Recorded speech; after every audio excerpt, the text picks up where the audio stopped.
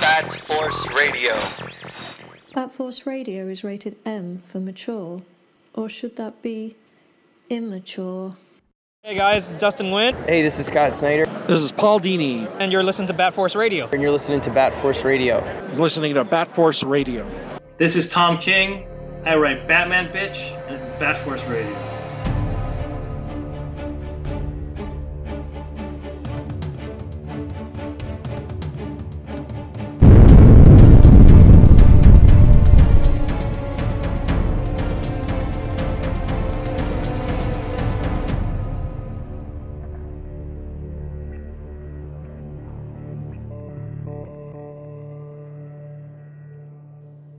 All right, everyone, welcome to Bat Force Radio, a Batman/DC podcast with no limits. And when I say no limits, we deliver you brand new DC comic book reviews before anyone, when they hit the midnight of the day when they hit the shelves. And that is us in Commissioner Gordon's office, where we go through the stack of new DC comics for the week. I got Bat Force Tom up in sunny California. It's actually a Batman Forever.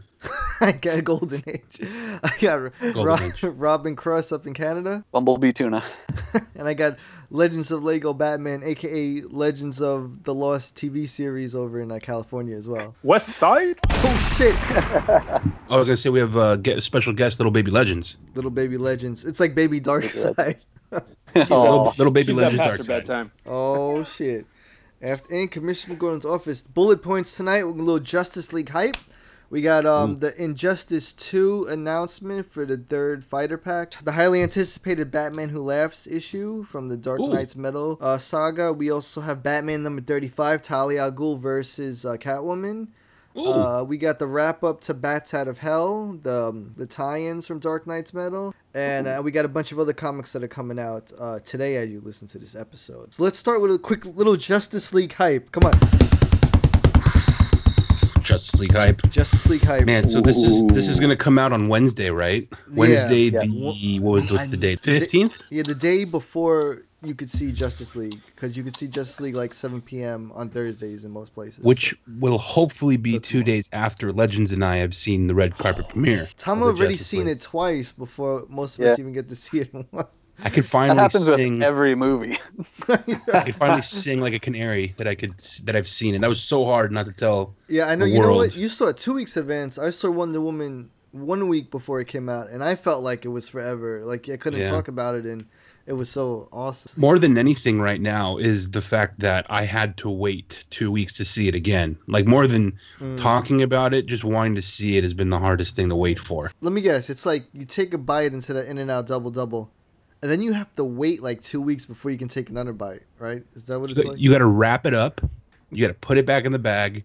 And you got to put it in the fridge and forget about it. And the whole time, everyone's like, hey, have you had a double-double yet? You should have a double-double. You know what I'm excited for? To have a double-double. And I got the bite in my mouth, and I can't chew or say anything. Oh, shit. You know what I mean? It's not cool. You even got a little bit of sauce dribbling down the side of your beard there. Just saving it for later. Early reviews have started coming in when the embargo was lifted the other day. A lot of critics are really liking it and loving it, loving it. It's a weird feeling to see critics saying good things about a DC movie. I think it's because they don't want to. They feel like they wouldn't. Yeah. It has that temp, like it's like they don't want to, but they have to admit that it was a pretty damn good movie. You know, after Batman vs. Superman, the studio learned a lot. You know, I'm not surprised that people are coming out really liking this movie. It's hard to talk about, though, being that we haven't seen it yet, but early reviews said that they were really surprised on how much they liked it. It was a lot of fun. It's hard to choose between your favorite Justice League member in the movie. People want more of it now. So I heard Gal stole the show. I heard Cyborg stole the show. I heard Flash stole the show.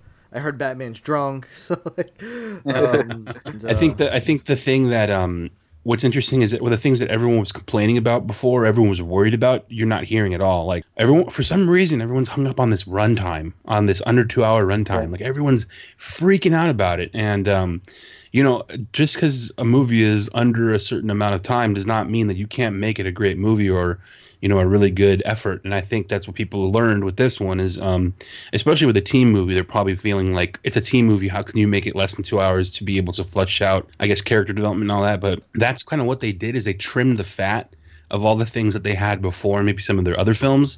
Yeah. And the movie just kind of executes pretty well. You know, there's a pretty good flow, so you're not really left with anything that you don't want, really. Yeah, 2 hours is good. I think a lot of criticism came from the length from last time. It's a marketing tool too, though, because Batman vs Superman, even though it made a ton of money, it was really long, and then the director's cut was even longer. So they want people to be able to go see the movie, and they want them to go back again and again. And if you make it a little bit shorter, you know, families are going to be more than likely to take their kids, you know, at least once, maybe twice, because they see that runtime. They're like, all right, the kids can handle that length, you know? Yeah, that's true. I think it is a good runtime. I can't wait till Legends sees it so we can talk about it, but I can't wait till you guys see it because there's so much shit that, I mean... It's going to be good because I'm actually going into this one not even knowing what really to expect or seeing too much. I remember Batman vs. Superman, the whole warehouse trailer was online before that. That was the stupidest fucking thing you could have done. Like, why did they do that? The Batman They showed you the best scene in the movie. Yeah, it's like, that really had to be one of the stupidest things to do in movies. I mean, the movie still made a ton of money. I didn't get bored of the scene, but it just wasn't a good idea because if I would have went into the movie not having seen that scene and then go in and watch the scene in the movie theaters not knowing what to expect, I would have been like, oh, shit. But the point of the trailers isn't to affect how much you enjoy it in the theater. The point of the trailers is to make sure as many asses go in those seats as possible. That's true, but it wasn't a trailer. It was an actual scene. That's why they flopped that stuff out there, though. Because, like, remember at that point, most people still hated the idea of Affleck as Batman. And then they put that scene out, and everyone said, oh, shit. Okay. All they had to say, the Russian guy had to say to the other thug is, oh, he's a friend from work. And everyone would have went to see it. You know what I mean? Rotten Tomatoes would have given the trailer 150. Oh, I brilliant writing. Actually, there's a T-shirt out at Hot Topic, Hulk fighting Thor, and it says in big like neon letters, "Friend from work." So it's like they're making fun of themselves too. They're ruined. I might have to get that shirt. Marvel's whole comedy. You know, we don't want to bite too much into it. While you're listening to this episode, we'll be on the eve of Justice League for everybody to see it. Like 2 days after this episode comes out, you'll be listening to the Justice League review from the Bat Force. So it's all good. You mean we have to wait 2 days after the red carpet to review it? Fuck yeah, you do. No. For main body. No, you got to wait. For everybody else. We got to wait 2 months if you want to wait for the trunkler to fucking go take my notes. The reviewers, to actually be able to write a review, that will be okayed at, I believe, on the 13th or the 14th at like either the 13th or the 14th at midnight. I can't remember which. Other big news from last night: E-League on television wrapped up the championship, the Injustice 2 championship. Yeah, Ooh, that's right. In the process, they revealed the third fighter pack, the DLC fighters. So it was Enchantress, who looks kind of cool because she doesn't look like Suicide Squad Enchantress. So that was all right. Atom, which is kind of interesting too. I wouldn't mind playing as the Atom. And all 4 of the Ninja Turtles from the original movie, which was nuts because I used to joke around about that, how cool it would look for the Ninja Turtles to fight in an Injustice game with all the, the ninja moves that would actually work. And they fucking did it. And we posted it last night and everybody went nuts. It blew up. Yeah. That post blew up. It blew the fuck up. I would say about 80% of the people were excited for it. 20% not so much. I think that's 5% are like, what the fuck? I bet that 20% loved Thor Ragnarok. The thing is, that 20% was probably the people who were born after the time. Like, if you weren't a Ninja Turtle fan from back in the day, then most people probably don't understand or get the Ninja Turtles. But they don't get it. But if you were, then you're pretty excited about, go Ninja, go Ninja, go. You know what's so great about that, though, with the 4 turtles now? Because, I mean, they're all going to be playable characters, right? The 4 of them, correct? Yeah. The thing is you can play as one, and then a friend from work can play as any of the other 3. You know what I mean? A lot of people were hoping for Spawn. Spawn is supposed to be in the NetherRealm game forever, and we thought he was going to... But this is, like, the next best thing for a lot of people. Wait, can you explain? I thought Spawn was already announced. Spawn got the fan vote by far. Okay. From Mortal Kombat X. We were supposed to get him, never did. They took the vote again. McFarlane released the rights to NetherRealm. They took the vote again for Injustice 2 downloadable characters. Spawn won it easily again. And since then, we've been fucking waiting forever to have Spawn in a fighting game. We were hoping he would be in Injustice 2, because that would mean he gets to fight like Batman and all these people. But there's still little hope. baby legends ain't happy. There's still hope because they might do a fourth one, I think. But it's a fun game. NetherRealm made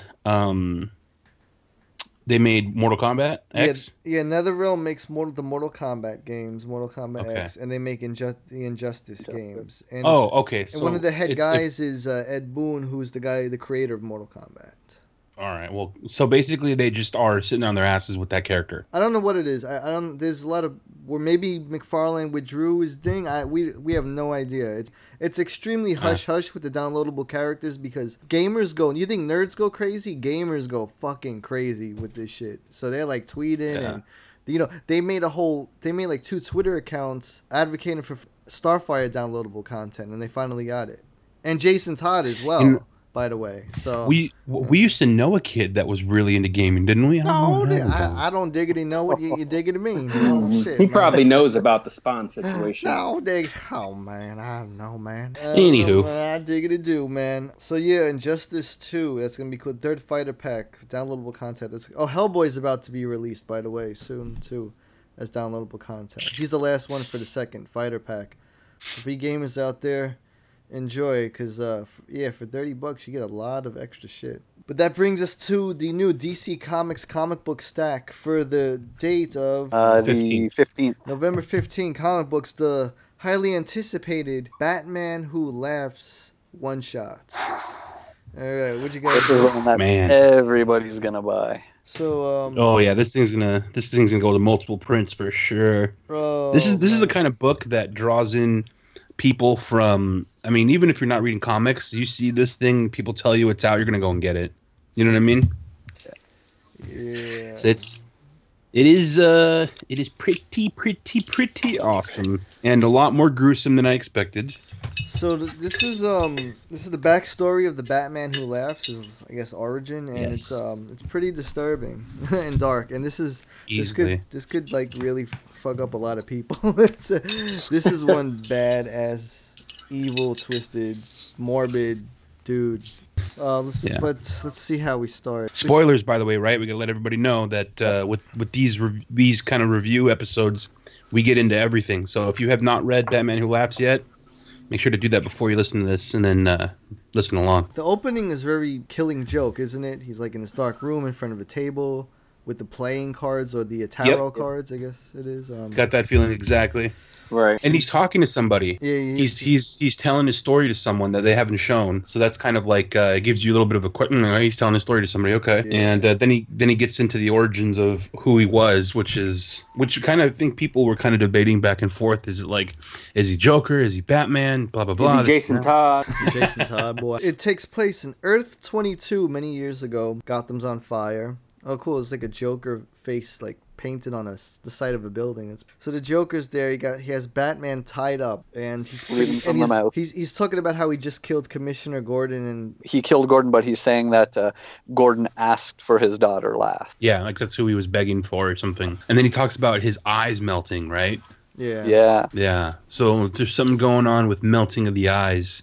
But he saved the pipe for him, so that was nice of the Batman Who Laughs. Mm. Yeah, kept the badge, kept his jacket. He wore his jacket, his trench coat.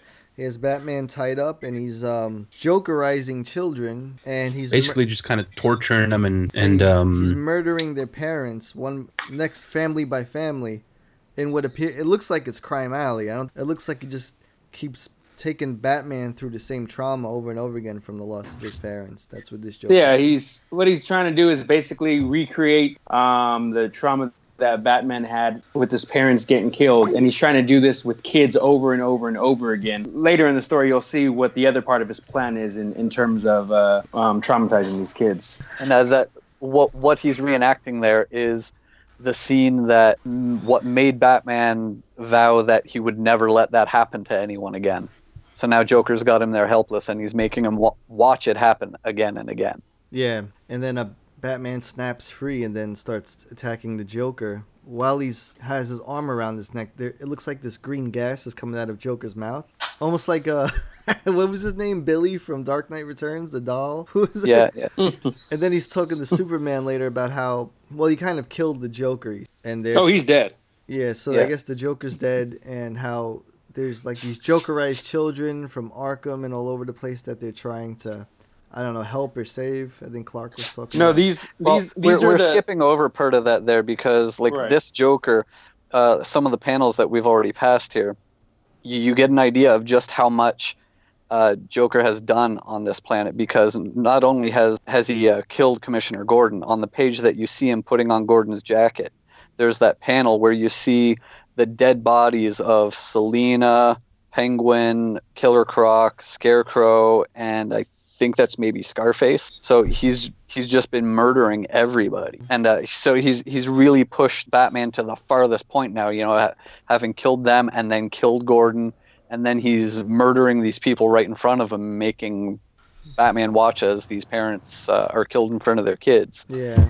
And when Batman gets out, he's telling them, "You're gonna stop. You're gonna stop now." Yeah. And Joker keeps saying, "No, I'm not gonna stop. I'm gonna keep doing it." There were also 2 Heath Ledger lines in this. One was, "And here we go," when Batman's like attacking the Joker after he breaks free. I heard Heath Ledger's voice in my head, you know, when he's like, "And here we go." Jokerized kids. Basically, he took those kids from the crime alley, so to speak, on Earth 22 that he killed their parents, and I think he may have threw them in like an Ace Chemical sort of solution, like he was thrown into to become the Joker. So he's basically creating these kids from the origin of Batman and the Joker together to see how they become. I think we see, is the one girl, I'm trying to remember if the one girl changes on the spot. Yeah. Yeah, in the alley, the one girl, we see her face changing already. She starts laughing. But then we cut back to the Batcave, where there's a training exercise going on with Batgirl, Nightwing. I think Damian and Jason Todd are there too, right? Right.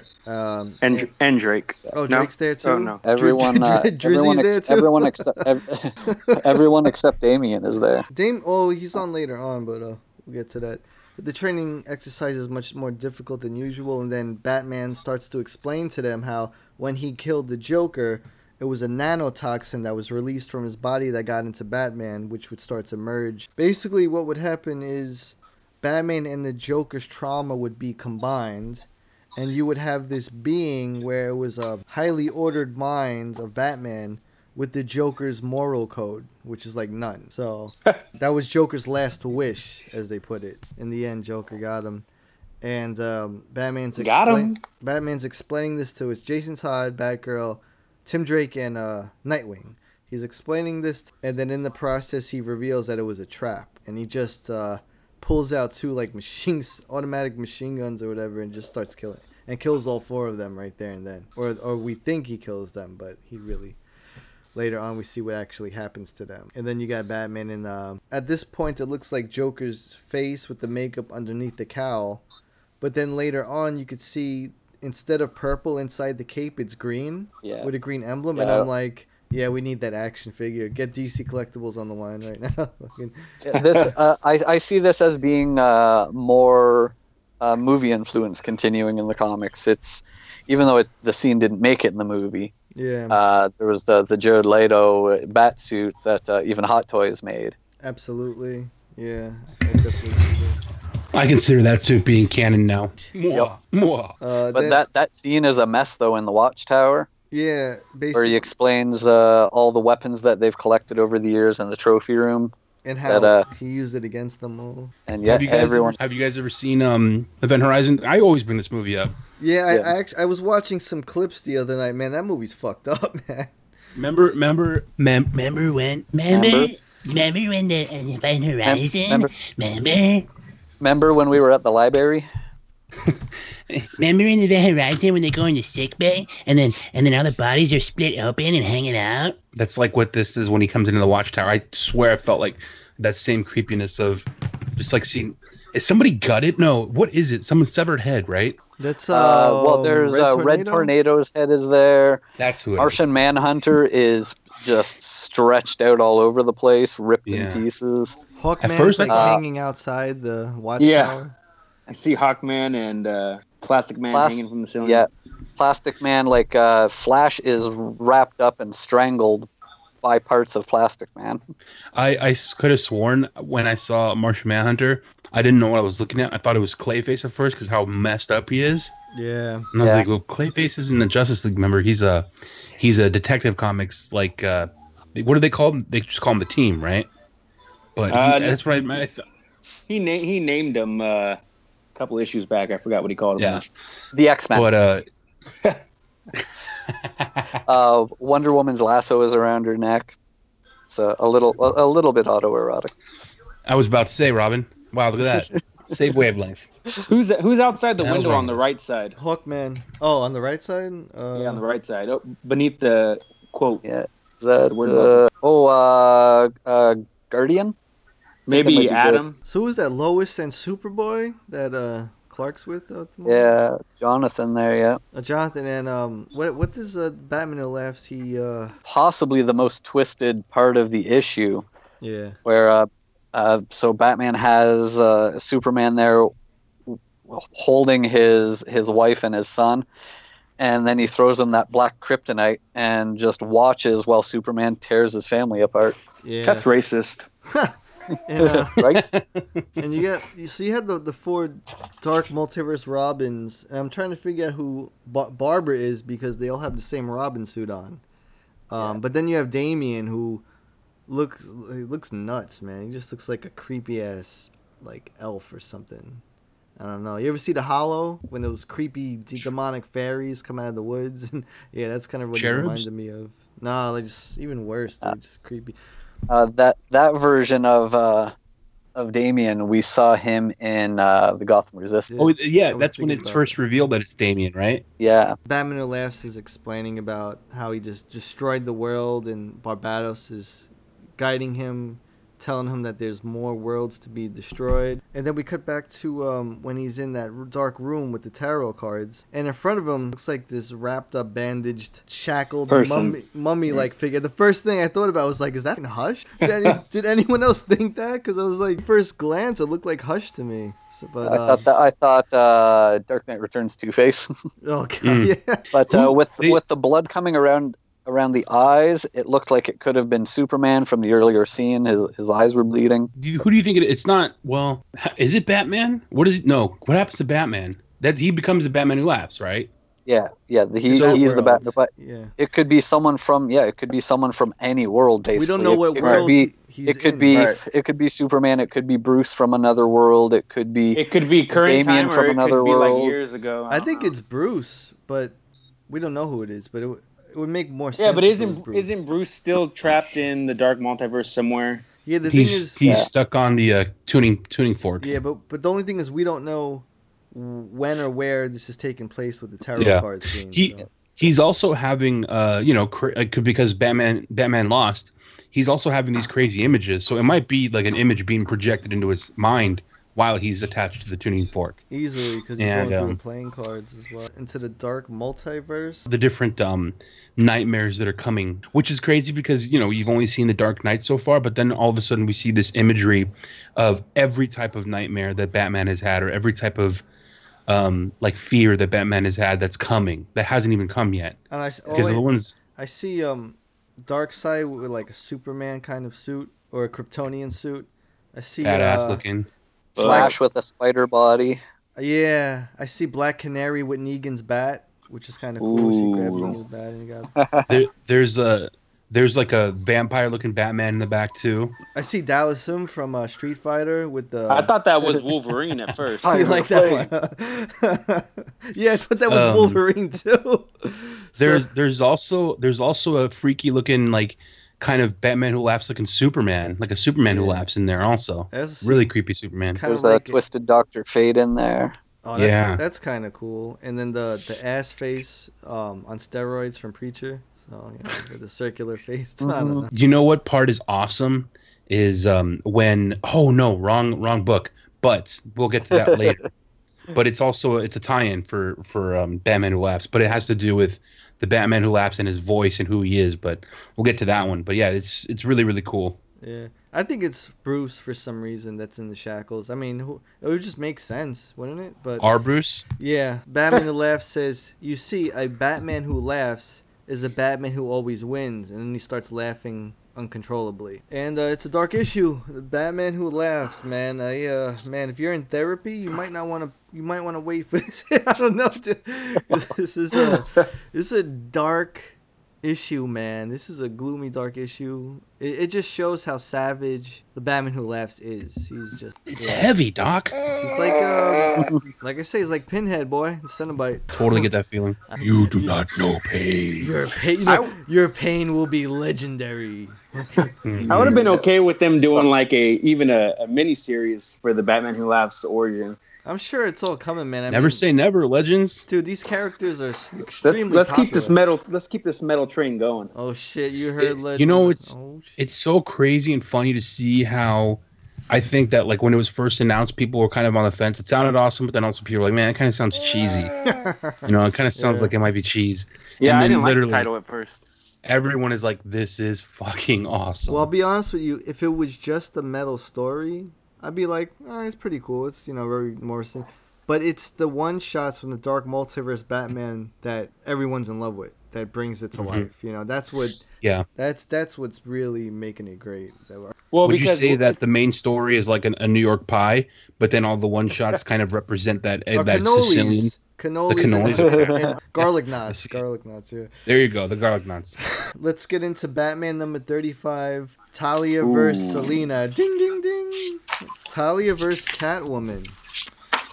I tell you, if she doesn't take her, if Talia doesn't win, boy, it's gonna be an issue. This issue is going to make a lot of people happy, and it's also going to piss a lot of people off. So it certainly is. It's going to be polarizing. But isn't that what Tom King aims for? Those Monday morning debates. Yeah, that's what he said. If they ain't talking about you, then you ain't doing it right.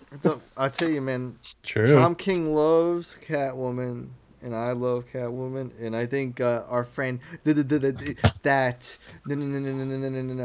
Mrs. Nash Cat is gonna really appreciate this issue of Batman number 35, boy. So yo, real quick, shout out to Dat Nash Cat for being in the trenches right now, slapping fools, slapping Wonderbat fans in Twitter right now at this moment. Yeah, she's going up solo, bro, just slapping them, backhanding Wonderbat fans like crazy. I saw her this afternoon on Twitter, just going ham.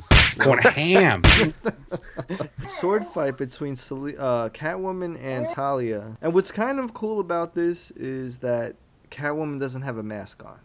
So it's like girl to girl, it's very personal. It's hot. I mean, how hot is this? It is in the desert, so I would assume it's probably in like the 112s. I should have threw in like some mud or something, made it a mud fight. This is a good episode to throw that into amongst all the allegations right now. It's really good. Everyone's gonna be right. Consensual mud. Good dialogue between the two. Talia's going on about how when she was a kid or whatever, her father just smacked her and gave her a sword and taught her how to fight and brought her back to life. And then Selina's like, well, bitch, nobody ever gave me anything, and look, I'm fighting you right now. So, this was Selina. And I like that she threw in that picked up a sword maybe once or twice. Right. And here she is sword fighting her. Right. Is this impressive? The whole thing is Talia's asking Catwoman or Selina, do you really think he loves you? I always love how Talia or Roz or Mr. Freeze refer to Batman as detective. I think it's really cool and respectful, and she keeps referring to like, you're a fool. Do you think he loves you? And Selina knows the deal. She knows that he's just a foolish child in love with this ideal. That was Selina saying that she understands that she's always going to be second. He'll betray me for the mission. Yeah, but she doesn't. Yeah, he's a stupid man that I'm stupidly in love with. That was a great quote. I love that quote, man. Shout out Tom King. He did it well. Damian and Nightwing. Damian and Dick are talking, and I really like their dynamic. I need to go read The Absolute of Batman and Robin by that's Grant Morrison with when Dick's Batman and Robin. It's a great run. It's a good run. You know what? I actually don't really. I'm not the biggest Nightwing or Damian fan, but them together, I really like for some reason. That was the whole thing about that Batman and Robin run. Right. Is Grant Morrison, I think, like alluded to, and they said it multiple times. They are the best Batman and Robin together. Yeah, like they're the best Batman and Robin team. Because Dick's youthful and laid back too, and not like Batman, and Damian's a wild card. So. It's nice when we get more of these moments between the two of them coming back together. Yeah. We just get them sprinkled from time to time. Yeah, it works. It really works with these. And it makes sense that Dick's the one that goes and follows Damian to be with him, like when this goes down, because he's obviously, because of the Morrison run in the history, he's aside from, actually, I would say that Nightwing's even closer to Damian than Bruce is. I would think that it's probably Nightwing, then Alfred, then Bruce. Yeah. That's kind of how like the closeness in that family maybe works out. So it's so crazy because you got Scott Snyder and Tom King were the main Batman writers right now. And you could see how Tom King's using what Morrison laid out for Dick and Damian, and you can see what Snyder's building on from Morrison, what Morrison laid out with the whole multiverse. It's like they're carrying the torch now from, what Morrison laid out, which Damian and Dick are talking about Batman being selfless. He's always taking the first hit when they get in a fight, with whoever, and that's why it was difficult for him to accept the happiness he got from Selina, because he kind of never asks for anything. Nightwing's explaining to Damian, who is only 13 and might not understand, that Batman is trying to search for a piece of happiness, but it's hard for him to ask for that because these are the closest people to Batman, or some of the closest. So you have Dick and Damian speaking, and you also have Catwoman and Selina Talia fighting. Yeah. Yeah, the entire issue is a fight, but there's a lot of dialogue through it. Shout out to Tom King with the dialogue in this one. Legends loves words. Now, this issue looks fantastic, too. That's Joelle Jones and Jordi Belair. I think Joelle really started to find her Selina and her Bruce in this issue. Oh, yeah. I love the way she I would agree. Catwoman. This definitely, it's funny how, like, she got better in 3 issues, right? Yeah, and during the Talia and Selina fight panels, some of the and in some of the Dick and Damian panels too, the night sky behind everyone, the colors and the stars in it just look fantastic. It's very sweet, Robin. It's a really good. This is just a really good looking issue. Everything that was perfect in this. Yes, I agree. Totally agree. I love, what I love is, I don't know why, man. I just fucking love her hair like that. Short, black. That's Selina Kyle, too. Haircut. Yeah, she's... And very Catwoman-y. Those green cat eyes. She says that she knows she'll always be second to a child's idiotic fantasy about total justice. It was Holly Robinson. Well, Selina stated that she was the one that killed the people, so they're trying to find Holly so she can basically fess up, I believe. Yeah, going back to Rooftops, when Bruce was supposed to take Selina in, but instead he asked her to marry her. Basically, it was revealed there that Holly had actually committed all these murders that Selina had taken the rap for. So they can't possibly, have this life together while Selina is taking the rap for, 137 or whatever murders.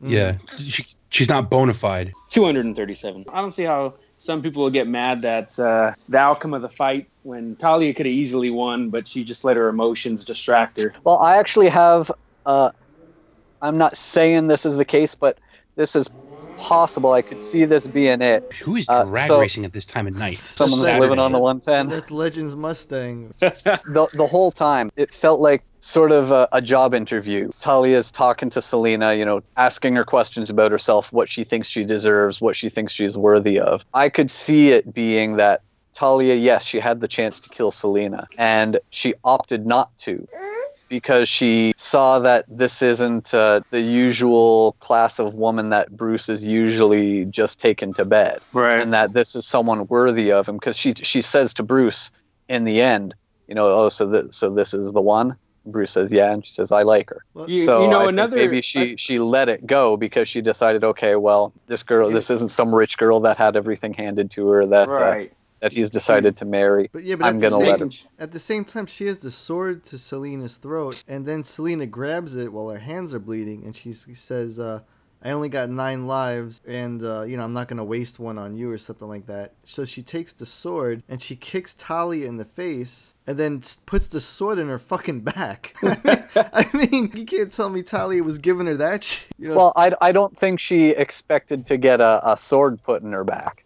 Right. But, I feel like, yes, she had she had just taken out Batman, put a sword in his back. And then I don't feel like she followed that up by just getting beaten by Selina. I feel like Talia could have taken that fight anytime she wanted it and decided she wasn't going to kill. Do you guys think that Nash cat is going to get a tattoo of Selina putting the knife in Talia's back? Or Wonder Woman's back? She'll probably make it her screensaver. I think that she probably hates Talia a little bit more because Talia had an actual relationship. Well, she'll argue that Talia raped him, but she probably hates. I would think she hates Talia more than she hates Wonder Woman.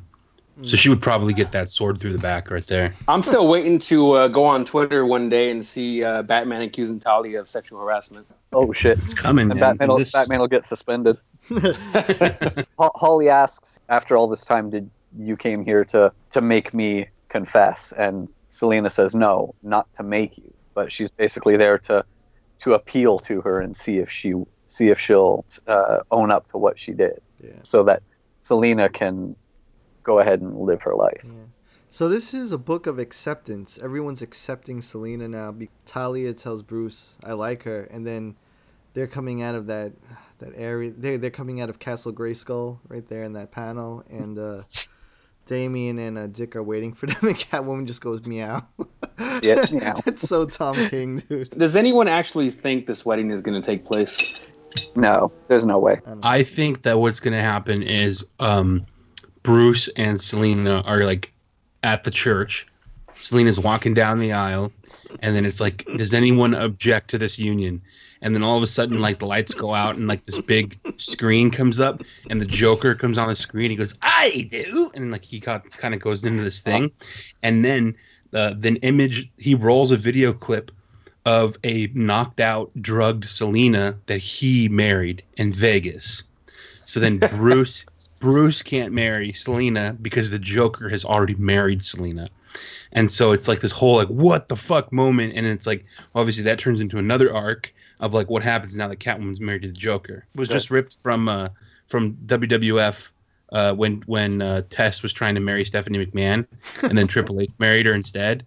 And then like they just stuck. That was forever. That's funny. When you said the lights go out, I thought you were gonna say, and it was the Undertaker. It's also wrestling. Yeah. I thought he was gonna say he can't because they're friends from work. 150% on Rotten Tomatoes. Damian asks Bruce if he's happy, and he says, "I'm getting there." He asked if he saw Talia. He goes, "Yeah, she stabbed your dad in the back, so I stabbed her in the back." He's like, "I see. Well, the more things change, I guess they allude to the more things stay the same." So guys, take us through the finale of Bats Out of Hell. This was Justice League, correct? Yeah, Justice League 33. The best thing I can say about Bats Out of Hell, usually when there are tie-in issues to an event book, they barely have anything to do. Like it'll briefly touch on something from the events of the main series, but these 4 issues bridged an entire gap between Metal issue 3 and issue 4. Right. It's almost like you have to read this. Yeah. If you didn't pick up the last issues of Flash, Justice League, Hal Jordan, and then this issue of Justice League, you need to read them before Metal issue 4. Regular Justice League members fighting the Dark Multiverse Batman. It really is. This one picks up where we left off. The Justice League had basically had their asses handed to them by the Dark Knights, and they've all been just taken hostage, and they were being brought to be strapped in on the tuning fork. But then we see what's left of Cyborg. Like they had previously, Batman Who Laughs was trying to extract something from Cyborg's mother box. Element X is what he wanted to extract from Cyborg. So he's trying to mentally break him so he can finally take this, extract it from its mother box. But then we see the mother box start speaking to Cyborg. So like we see all this imagery, just things happening in his mind, and he's interacting with the box, and it's trying to convince him to basically give up what's left of his humanity and let the mother box take over his body, and it would just erase his humanity. And it's trying to convince him that it on its own, if you give up, let me take over your body, I'll be able to defeat the Dark Knights and save the multiverse for you. The multiverse doesn't need you to exist. You know this. You know that you're not needed. Let me take over and I can fix everything. Okay. But then someone else starts talking to him and is pleading with him to not do that, telling him, no, you're stronger than that. You know you don't need to do this. And we find out later that it was Raven. Basically, Cyborg let the mother box in just enough. It's sort of like they compromise. It rebuilds Cyborg's body, but like he's stepped way up. Yeah. And he calls himself... This. Yeah. and check out this page, man. Cyborg 1 million. Yeah, he calls himself Cyborg 1 million. Oh shit. And he fucking looks awesome. Damn. So now he's using his mother box to interfere with Murder Machine's control, and he frees all of the Justice League members. So now they're all standing there face to face with each other. So he freed the Justice League, and they start to throw down with the Dark Knights. Hey, before you even wrap that up, could we just give a quick notable mention to David Finch's Dark Knight's Metal #3 variant cover? Which was it that was that Superman and Cyborg? Is that who the? Yeah, Superman and Cyborg 1 million. That is one of the best comic book covers I've ever seen in my life, and it's not even Batman on it. So that thing is crazy. Yeah, that is out of control. He frees the Justice League, so they start fighting with the Dark Knight, and I think it was Dawnbreaker that is just talking shit that, because basically from what we've seen in the past, the Dark Knight should be able to handle the Justice League again. But then I think it's that Cyborg opens up a boom tube, and then Dr. Fate comes through with Deathstroke and Mr. Terrific. So they have all these other people, and then Raven as well. Right, and so also with Cyborg's new ability, he's able to look into the dark multiverse and the rest of these worlds where these Dark Knights have come from. So he knows all their origins now. And he says that these are not Batman's fears; these are the result of his regrets, like each of their stories, which I thought was pretty cool. So they're basically saying that we already beat you guys, and then I think Cyborg or somebody says you've only beat us one-on-one, and you haven't beat us as a team, and that these Dark Knights are only Bruce, and Bruce can be defeated. He essentially opens up a portal to a what does he call it? Hyper time. It's kind of like he calls it a web of time streams outside the multiverse. Oh shit! So he escapes the Justice League and takes them into this hyper time place, and then the Flash says, "I've only raced along its borders. I've never seen it from this angle." So not even the Flash is fully aware of this hyper time. So Cyborg is pretty much garnered all these new abilities. He saves the day. In the words of my oldest daughter, when she's playing toys with me, she likes to say Batman saves the day, except Cyborg saved the day today. And then I guess Barbados starts talking to Batman Who Laughs, saying that I thought you figured everything out. You didn't think about this hiccup with Cyborg. It might be basically a road bump. But Batman Laughs basically says, as long as we have the Teen Titans and Task Force X, they'll come back for them. So he shouldn't be worried. And then Cyborg basically takes Raven and Flash, and he wants to use his ability to manipulate the multiverse now to their advantage to help fight the Dark Knight. But then we see further that Batman Who Laughs is explaining that basically it seems like he expected all this to happen, and he says that the Justice League are unknowingly spreading your darkness across the galaxy. So they might be doing exactly what he wanted them to do now. Some of the shots of Barbados in this issue are ridiculously cool. I don't know whose pages are which. Some of these Barbados pages look like maybe more Tyler Kirkham style than Mikel Janín's. Dude, Tyler Kirkham just some is really cool work on Barbados. Meow. This is Selena Kyle. Some call me Catwoman. And when I'm not pulling the perfect crime-snatching diamonds, along with Batman's heart all over Gotham, I'm curled up next to my kitty and listening to Bat-Force Radio. Super Sons was awesome this week. I think it's Super Sons issue 10? Okay. Damian and John get their own like cave. That's cool. It's rad. It's such a rad issue. So basically, Bruce gives Damian and John their own like base, but it comes with a price. And Damian it sounds like Step Brothers. So much room for activities. Dude, that series is so good. So that's a great issue. And then you get to see Bruce interact and Batman interact with Damian, and Superman interact with John. And then Superman has been nutty as hell. And a couple of issues back, they get beamed onto what do you call it? Darkseid's planet, New Genesis, right? Yeah. Apocalypse. I'm sorry. New Genesis is where all Highfather died. Anyways, they get beamed on a Apocalypse, and Granny Goodness is coming to take some names, dude. But just awesome. They're trying to take Luthor in, and Superman's got to save him again. And good stuff. Those two issues definitely pick those up for sure. There's a lot of great stuff that we didn't have time to cover, but we should transfer over to Stranger Things because it's damn. Well, before we move out of comics, let's just real quickly, again this week, an issue didn't come out, but let's just touch on White Knight again because it's that good. So good. Dude, man. Well, Batman White Knight, right, is currently sitting at our best Bat book out so far for the stack in Commissioner Gordon's office. So if you haven't read that yet, pick up the first 2 issues and treat yourself because quintessential Gotham City comic book. Yeah, that's if you don't like, if you're too scared of jumping into metal and it's too much of an event and there's too much backstory that you're scared of. If you want to dip your toes in the pool, Harley Quinn, right? Yeah. White Knight is a much more accessible story for people who aren't already steeped in the DC universe. You don't even have to read because most of you motherfuckers don't read these days anyway. You could just look at the pictures, man. I mean, Sean Murphy's. It's like looking at page after page of memes. It's so easy. If you subscribe to more than 3 meme pages, you can go and read this book.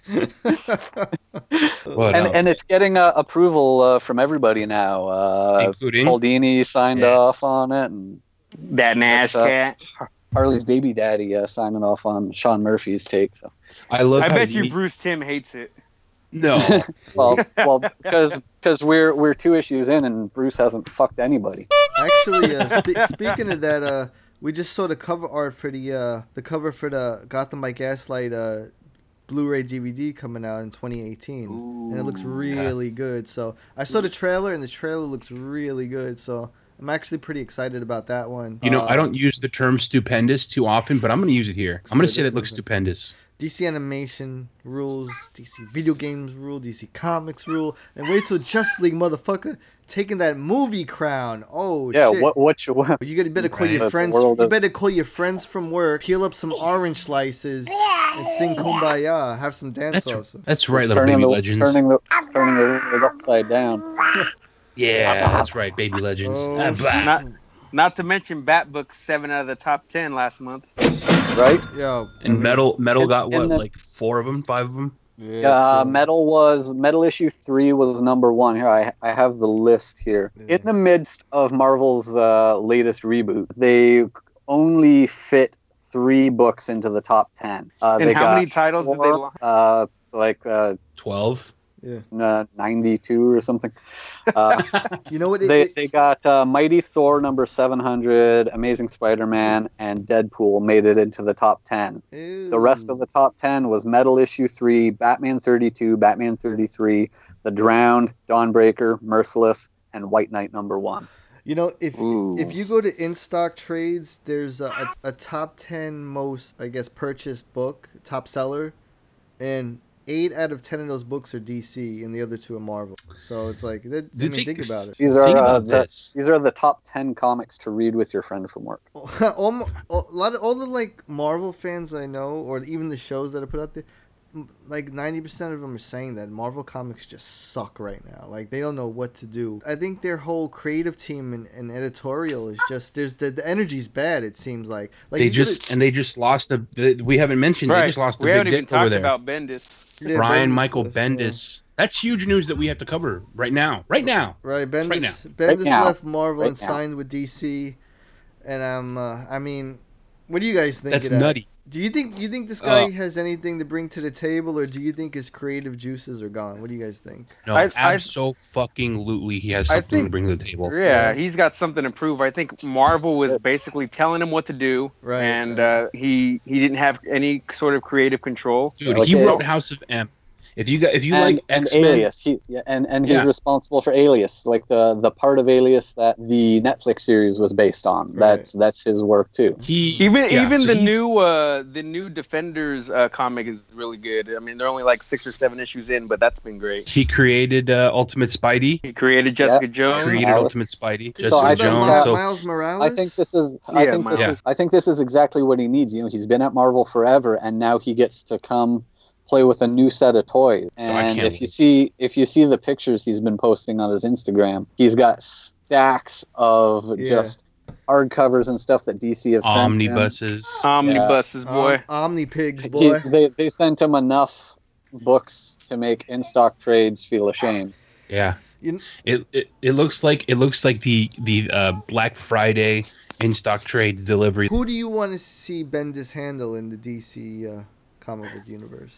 Nightwing, okay. That'd be cool. All right, that's cool. The day it was announced, this is probably just a rumor, but the day that it was announced, I saw a rumor going around, and people were actually commenting on his tweets. I can't wait to see your work on Watchmen. Yeah, I saw that. There's a rumor that he's going to be doing a Watchmen, and I could see that making sense as like a final bargaining chip to get him to jump over maybe Jeff Johns or Dan DiDio, saying, well, if you come over, we'll give you Watchmen. Yeah. Tom, what would Dan DiDio say, Tom?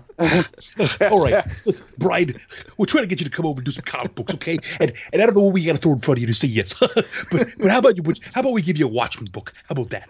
You think when he was... I feel like Dan DiDio is right in front of me when you do that. You think when he was signing that contract and he finally said yes, you think Dan DiDio had a pin, or did he have to ask for one? I think he was wondering where that Lego Batman guy is to bring him a pen. Bendis was freaking out so hard, man. He was just like, "Does anyone have a pen?" Bendis was get me out of this evil Marvel atmosphere. Yeah. Hey, if you could bring one writer who's not on contract right now with DC to do a Batman book or story. Remender, boy. Remender, right? Yeah, that's what I always say, dude. Remender. I'm going Jason Aaron. Oh, Jason Aaron would be good. I've been wanting Jason Aaron for so long. After that Bendis announcement, Jonathan Hickman tweeted something that looked kind of ominous, and people started speculating he was next. What was that picture he tweeted? It was a picture from a movie. He met with Jim Lee at the beginning of the summer, and at the beginning of the summer, Jim Lee posted plotting world domination with Jonathan Hickman, making me believe that they had already signed on to do something. World domination, what does that mean, right? You know what the big thing is too is in Marvel and Marvel Comics and editorial, there seems to be a really bad energy over there, conflict. You go to DC, man, you got like Jeff Johns and Tom King and Snyder and Joshua Williamson just bouncing the ball off the wall. And Marvel need to make 2 changes real quick. I think Axel Alonso needs to have someone step in for him. I think Marvel needs to figure out who their Jeff Johns is, the guy who knows their universe as good as anyone on the planet and has good, fresh ideas and isn't just going to keep pushing them into event book after event.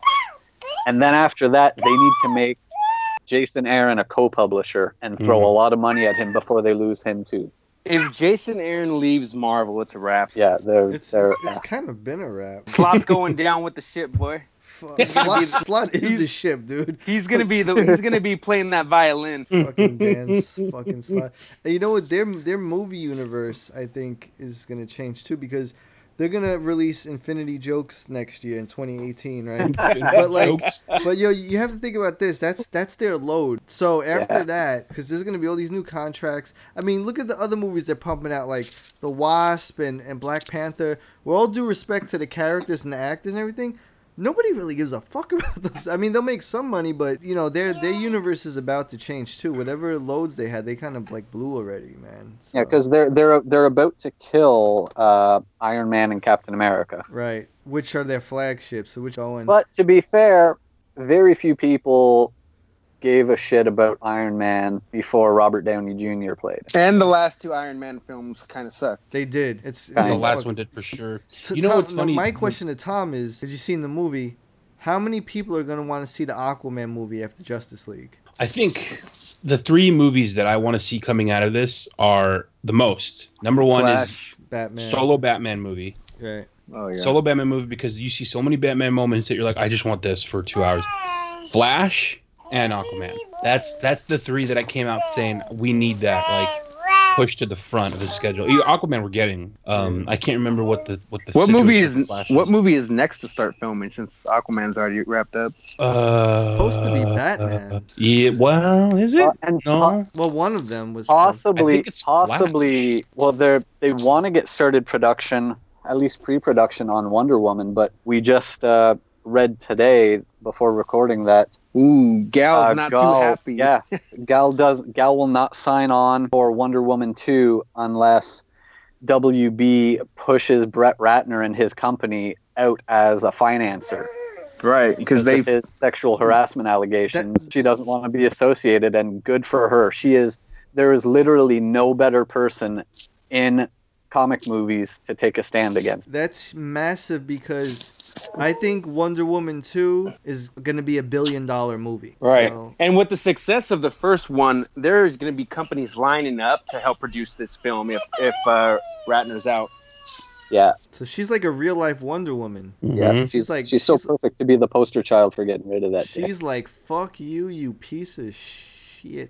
I love her so much. Man, this is a chunky night in Commissioner Gordon's office, man. Let's not forget about that new Mira 6-issue miniseries that they announced this past week. Yeah, they're really thinking. Tom, are we gonna fall in love with Mira and Justice League as well? Oh yeah. I like everything I see, man. Another reason why you're gonna want that Aquaman movie is that cameo. But we'll talk about it when you guys see Black Manta as well. But all right, so we want to jump into Stranger Things 2 review. I like that. Yeah, little baby. Are you tickling her? No. Well, at least sounds like Paul Dini doing Vincent Price. We officially have the cutest podcast. For sure. Before we even review Stranger Things 2, I just want to give a quick notable mention to Netflix's Death Note movie, which I watched recently and would recommend to everyone. It is fucking cool. Awesome movie. When did that come out? Not too long ago. In the last month. I think it was like a month ago. From start to finish, you are locked in. It's such a good story. Dude, hey, Tom, wasn't that the one that they had a world premiere at SDCC this past year? I want to say that does sound very familiar, yeah. It's based on the manga series, which I heard is amazing as well. And it's also on Netflix as well, the original series. That's a long series in the book. Yeah, it's a long series. It's at least like 10 to 12 books, and like thick books, not like comics, novel-sized manga books. Stranger Things 2, I'll be devil's advocate tonight, so you guys want to open it up? Oh yeah, you're going to be a bit of a naysayer on it, aren't you?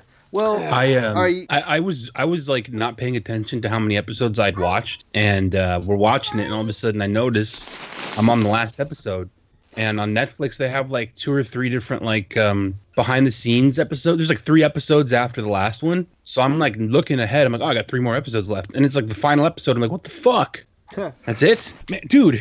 Nancy's bomb. I knew that was where you were going. Like, what is? Did they not show her at all like that until that last episode? Yeah, I think that's the way it is.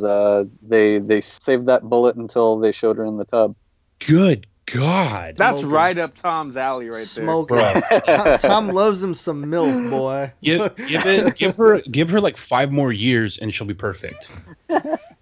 Get her right up to like Tom's 47. waiting for her to get to that grainy goodness level.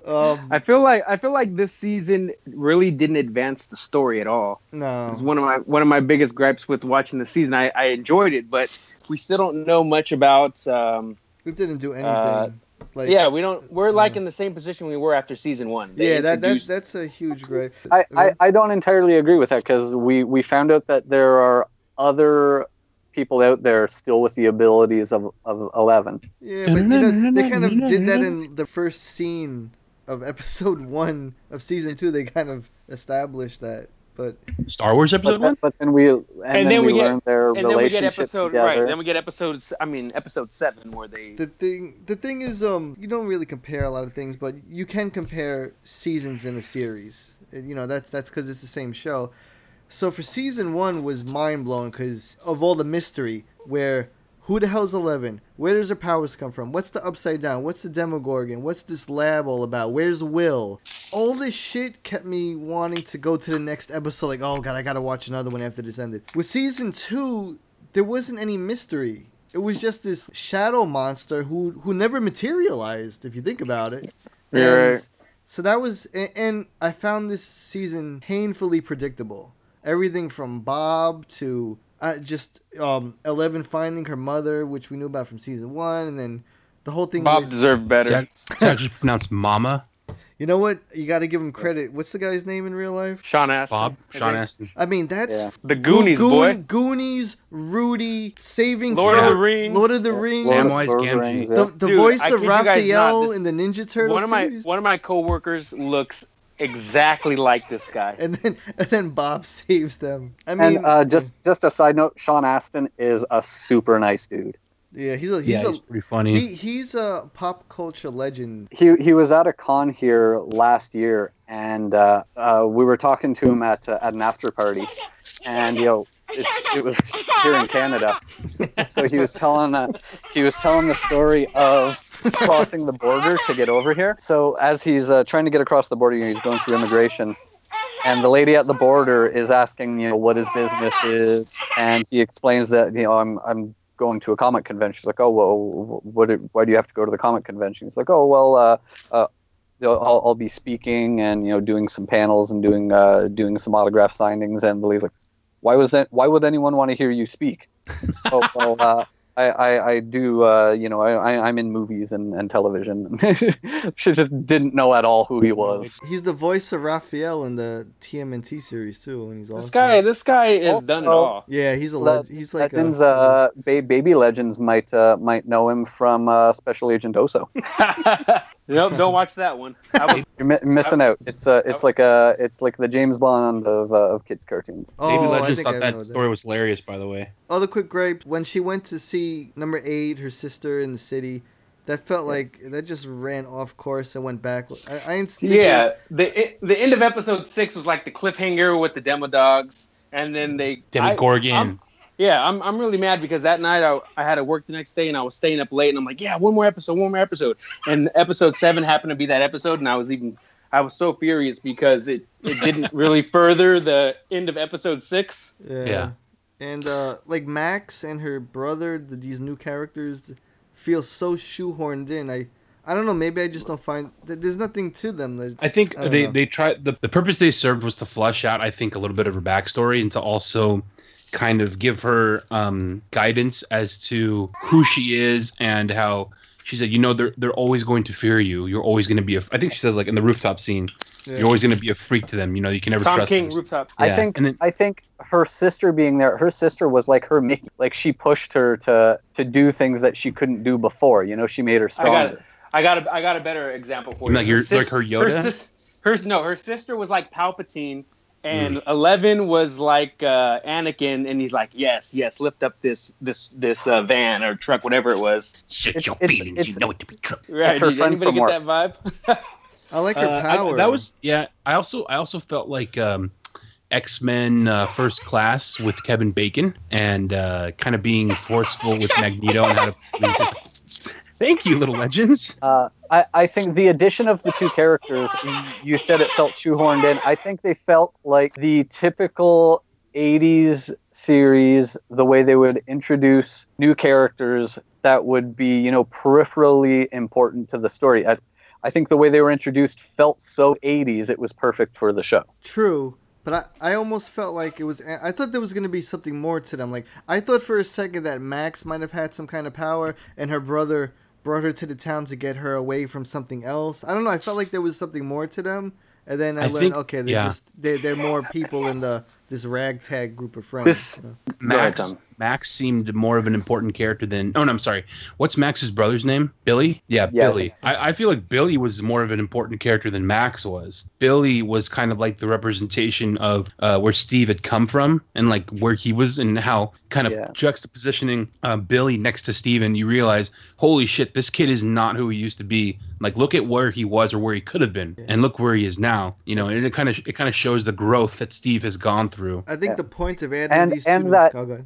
And that he was willing to take an ass whooping from the version 2.0 of himself to help the kids. You know, he took that ass whooping to stand up for them. Was an important point for his character. I think the whole point of the addition of these two characters now is Netflix understanding that Stranger Things is in for the long haul and they want more characters. I think. I think it's hard. It's also hard to be really critical of this second season because, correct me if I'm wrong, the first one was a huge gamble, and they did not expect to be renewed for a second, right? Yeah. Right. So they probably weren't entirely prepared for this second season. That's true. That's true. They weren't prepared, and they set the bar really high. Yep. They were no... And really, you talked about there being no mystery. The only way it could have as much mystery as season 1 did is if they had introduced an entire new cast of characters. Well, some of the mystery is always going to be gone with the fact that we already know everyone and all we can do is learn more about. Well, the thing is, they didn't expand on the Upside Down. That's one of the main things. So what's the actor's name from Mad About You? Paul Reiser. I spent like the first 3 episodes thinking, is that Paul Reiser? Well, it's because it looks like somebody ate Paul Reiser. Looks like somebody wearing a fat Paul Reiser suit, poor guy. Yeah. And kudos to Mike for putting that ass whooping on Hopper. But when he found out that he had been hiding 11 all that time, he went off on it. Yeah. The only reason why I didn't like some of these... I like some of the characters, but some of them I didn't like. I felt like we're already getting a new character in Will because he's completely gone in season 1. So and he's like the main character of this season. So he's going to take a lot of the dialogue and story. These other new characters, they're just taken away from the characters that we already love. I wanted more like lines and story from the characters we already have, and I felt like some of these new characters were just took away from that. Oh, another thing they rehashed was when they're in Will's house, okay, and the first season they did the whole Christmas light thing with the letters, and in this season they did the whole drawing the shadow monster thing on paper, and I feel like I feel like that was just a little rehashed. You know, they're trying to figure something out in the same house in the same sporadic way. It just felt like a reused idea to me. But don't get me wrong. I mean, it was a cool, fun. It was a good season. I think season 1 set the bar so high, not knowing if it was going to get renewed, that they were trying to figure out what they're going to do with season 2. It's kind of like when you watched Iron Man 1 and then you went and watched Iron Man 2. I'll tell you one thing, though. I think season 3 will be a lot better. I think now that they know they're in for the long haul, I think they'll come up with more ideas for season 3. I think season 2 is like, oh, fuck, man. There's a lot of pressure. I want obviously there's probably more kids out there with abilities. I think it would be a good idea to introduce a villain who has powers like 11, but except like a bad version of her, you know? Well, there's at least 11 of them, isn't there? Well, some like of them Mr. died, Glass. maybe? Yeah. Like, maybe the 11 who laughs, something like that. Or maybe there's a kid out there who has the power to make Trunkler come on the podcast when he says he's going to come on. Like, no one is that powerful. No one is that powerful. Hey, Gotham dwellers. Make sure to stop everything right now and subscribe to Batforce Radio. We can be found on iTunes and SoundCloud. Don't miss out. Guaranteed to satisfy all of your Batman and DC needs.